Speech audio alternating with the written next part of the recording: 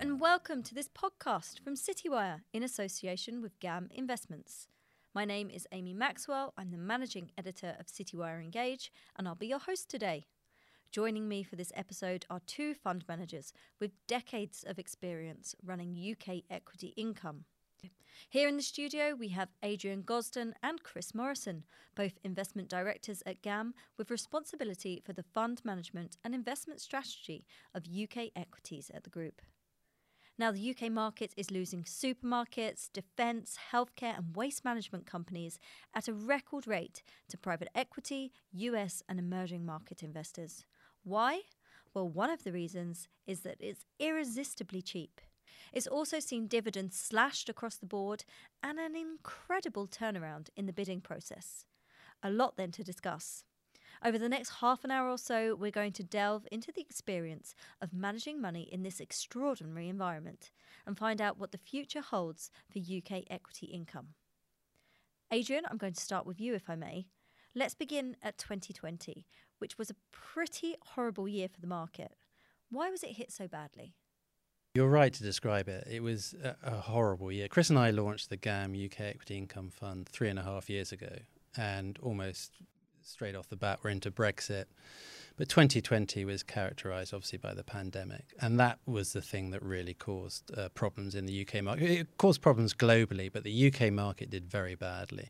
The UK market, the FTSE 100, was down 10% in 2020. Yet if you're investing in something like the NASDAQ, you're up 40%. So it was almost as if we're on a completely different planet. But the point is that the UK equity market is driven by its dividends. Dividends are a very key part of the UK equity market. They make up about half the return profile. So once you start slashing dividends, and that's what happened in 2020, you're eroding the enthusiasm for UK equities. It's already been eroded due to Brexit from some international investors, but then you just start cutting dividends and you just find there's just a lack of interest. And that's why the UK equity market did so badly in 2020. But there is something to take away from that, is that as we move into 2021, and we're now into the second half of 2021, companies are starting to return to paying dividends because they've got themselves into a position where they maybe understand the pandemic a bit better, the shops are open, the hospitality's open, and more importantly, the regulator that stepped forward and said, by the way, banks, no dividends during this phase, this looks nasty. The regulators had another think about that and said, actually, you've done well. You can now start paying dividends. And that's why if you read any newspaper article, you've got this amazingly strong return in dividends. And that's a very positive story for UK equities. And those cuts were really quite brutal. They were brutal, 40%. So there used to be about 100 billion of cash paid out from UK listed companies to their shareholders in that year.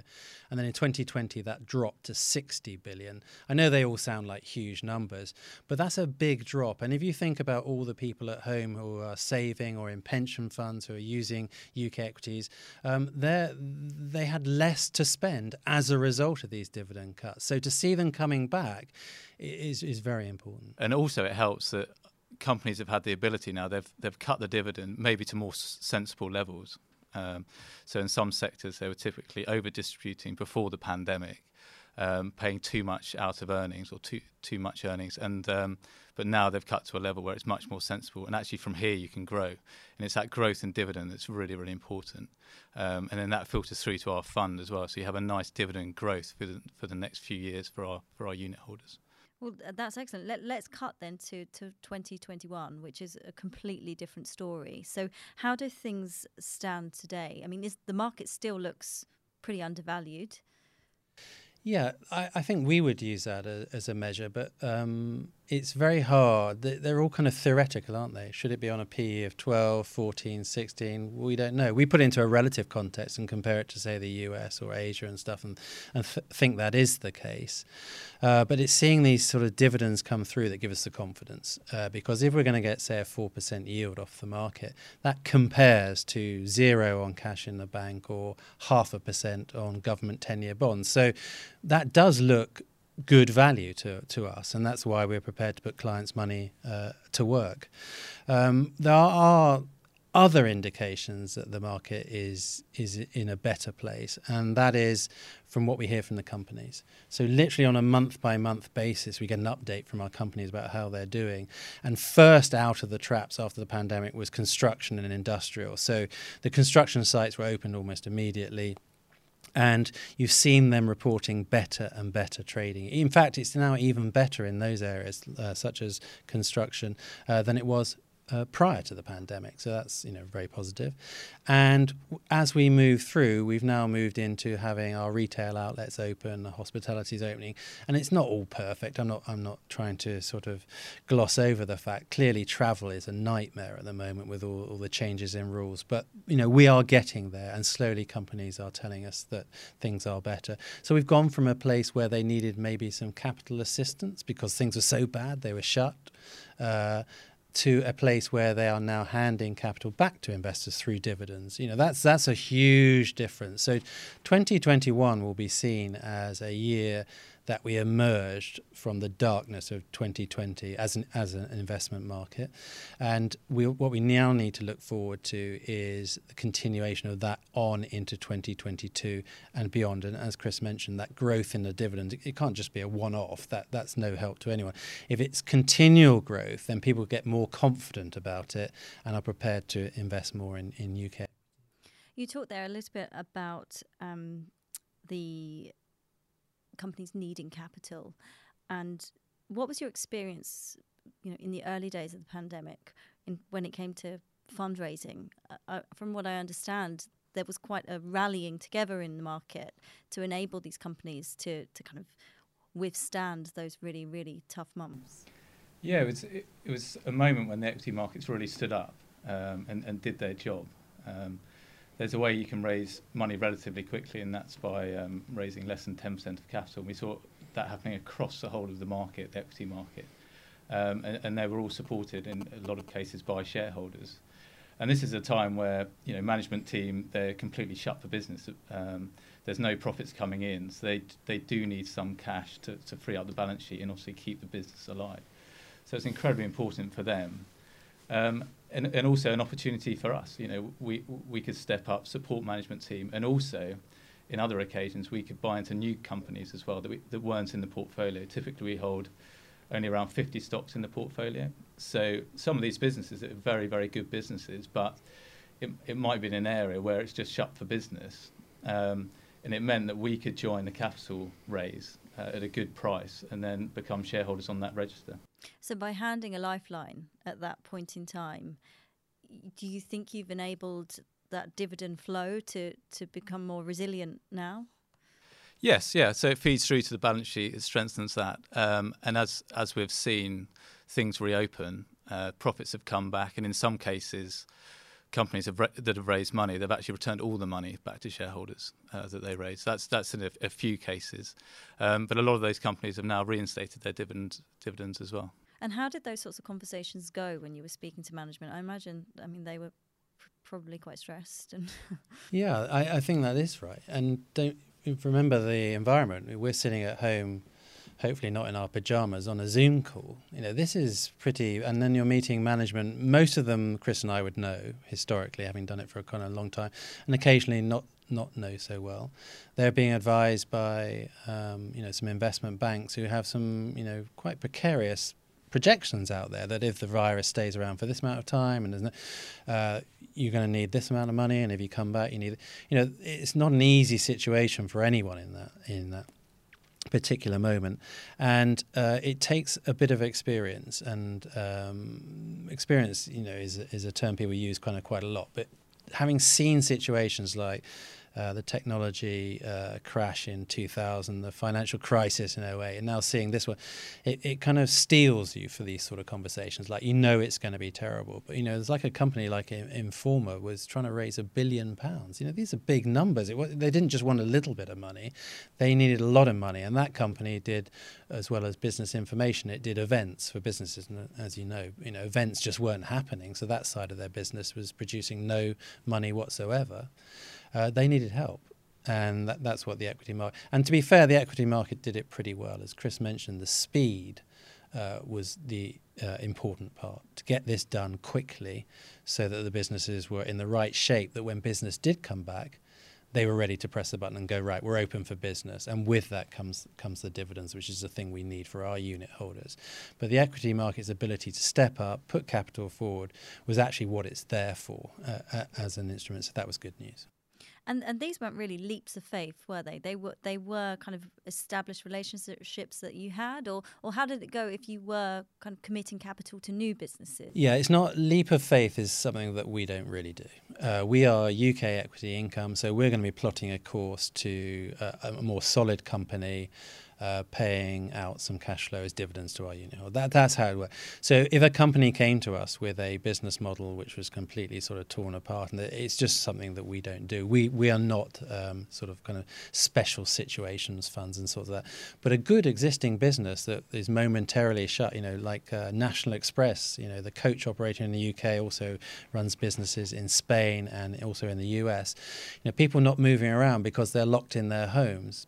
But does that mean they will never leave their homes again? That wasn't a huge leap of faith for us. And as long as it's run by the right management team, they're just asking for capital to see themselves through that lockdown period. And Chris and I would make an assessment about when potentially it could reopen. And then I don't think that is a leap of faith. It's just an ability to see how much you want to apply in terms of capital over which time period. Okay. Let's talk about one of the other big factors in the market right now, which is the huge amount of M&A which is taking place. What is driving that? Yeah, it's a combination of factors at the moment. We've seen, as you say, a huge amount across defence, the supermarkets, obviously very topical. Healthcare, we've had some activity there. And also, actually, even today, we've had one in waste management we're talking about. A few factors at play. Why has it come about? It's if you think of why typically private equity are looking at the UK market through a lens of cash flow. The way we focus on companies is to look at those that can generate a lot of free cash flow relative to their market value, and we want them to pay out dividends from that cash flow and also reinvest in the business. So, we also look through a similar lens to private equity. So we're seeing a few of our companies in the portfolio have been bid for. But it is completely across the board. I think the one thing in common is the valuation. So that is probably the biggest driver. I think they've looked at the market, private equity. You've had a situation, particularly going back to around 2016, sort of Brexit time, weak sterling. UK market was particularly unpopular. Those domestic companies were really out of favour, trading very cheaply on cheap valuations.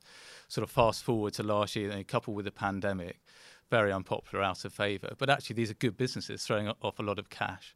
The cost of debt financing is incredibly low, so private equity is sort of ready to move. And you've seen that. You've just seen a lot of activity, and it's really because the market is so undervalued, which is a good thing. For us, it's a good thing, and on the flip side as well, there's some arguments it could be negative as well. But for us, we're looking for returns of, typically 7% a year. That's what the UK market has averaged over the last 100 years, 7%. One of our software companies was bid for at 100% premium. We can collect that the next day, we can sell out of that. So, we can make a decision whether to support it or not. But ultimately, in that case, it's very good for our unit holders, and we can recycle that capital into new ideas. So we have 50 stocks in the portfolio, and whilst the number of names are reducing in the market because of the bid activity, there's still a huge number of companies out there that one can buy, and we're having no problems with new ideas at all. I mean, the UK's kind of laggard status. I mean, you referenced earlier on at the beginning that in 2020 it fell 10%, while the Nasdaq rose nearly 50%. I mean, is there much difference? I mean, is there that much difference between the UK market and the US market?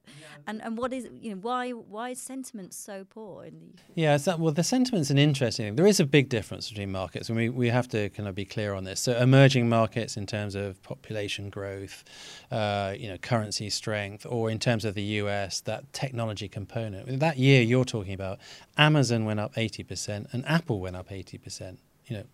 We don't have an Amazon and we don't have an Apple listed in London. So the composition of the market is different.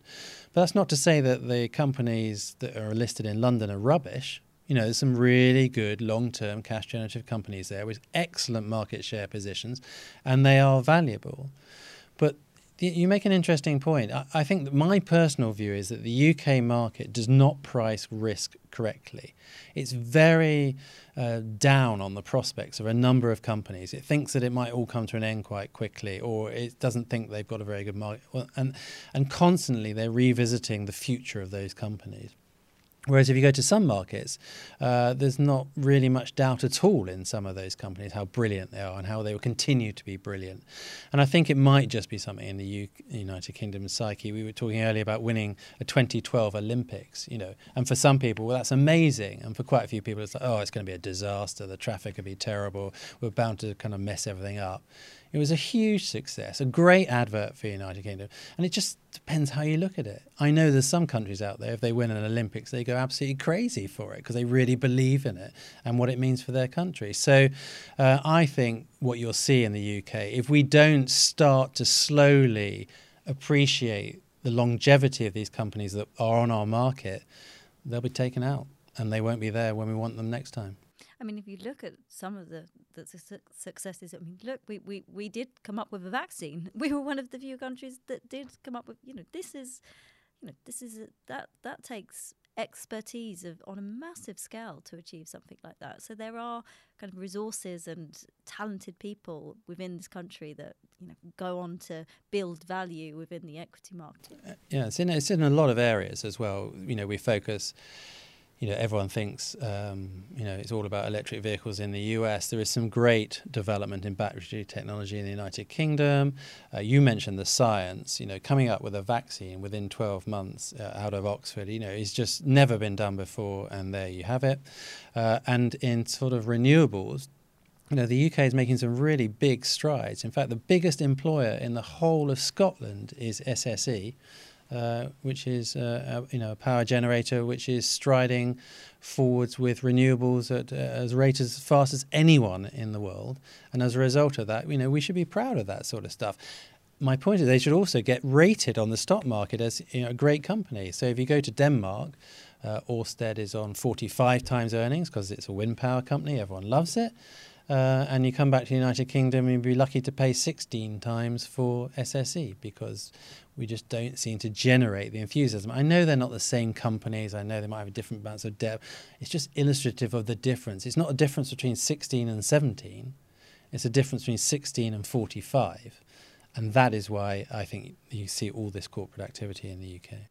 And also, you shouldn't forget that our hunting ground is around 1,000 stocks as well. So within the FTSE All-Share, I think you've got around 650 stocks, and then we sort of broaden the net a bit wider than that as well. So amongst that, there's some very good, fast-growing companies as well that you can pick up on good valuations. And a big part of our process, which is really interesting and exciting for us, is to get to know these management teams. We go and see them, especially down the mid and small cap end, where that's really, really important, and sort of go and sit across the table from them and talk about where the next product's coming from and the growth in the company, which you don't see that in the newspapers. All you hear about is the big companies, and typically in the FTSE 100 they are slower growing, and that's the nature of it. But down in the mid and small cap end, where we have 50% of the portfolio, they're really, really exciting companies. So could you talk me through maybe some of the areas which are looking kind of most interesting in a world in which we may see more inflation? Yeah, well, broadly, most of them would be starting to come on your radar. So anything from insurance to banking, specifically for us, banking is very interesting because of some of these inputs if they do move in a direction we think they're very positive, very, very positive for cash generation and the ability to pay dividends. And we've not had that. And those broadly, banks start at a low valuation, so they're a discount to their book price. So the chances are you could make capital for your clients and you could also get the dividends. So that would be really good news. Exciting time for you guys to be running money in this space. It's a bit of a purple patch. Well, no, it's become a purple patch. I can tell you, and Chris and I were discussing Brexit for 437 times a day. That was not that purple. And when we were discussing the pandemic, yes, and then when we had to become trained virologists during the pandemic, we weren't finding that so purple. Now, as we get to talk about dividends, which is actually what we do as a job, we do feel much better about it. And when these bid situations come along and they go, we think that company's worth 40% more, would you like to sell it? We're like, we knew that. That's and you get some validation that actually what you did, the analysis you did, the company you met, the meetings you had, they work. And that's for the good of the unit holders. So yeah, purple now, but definitely not purple the last couple of years. Well, gentlemen, it's been delightful. It's been a fantastic conversation. Thank you very much for sharing your experiences of what's been an extraordinary couple of years. You're welcome. Thank you very much for that. Thanks very much for having us. Yeah.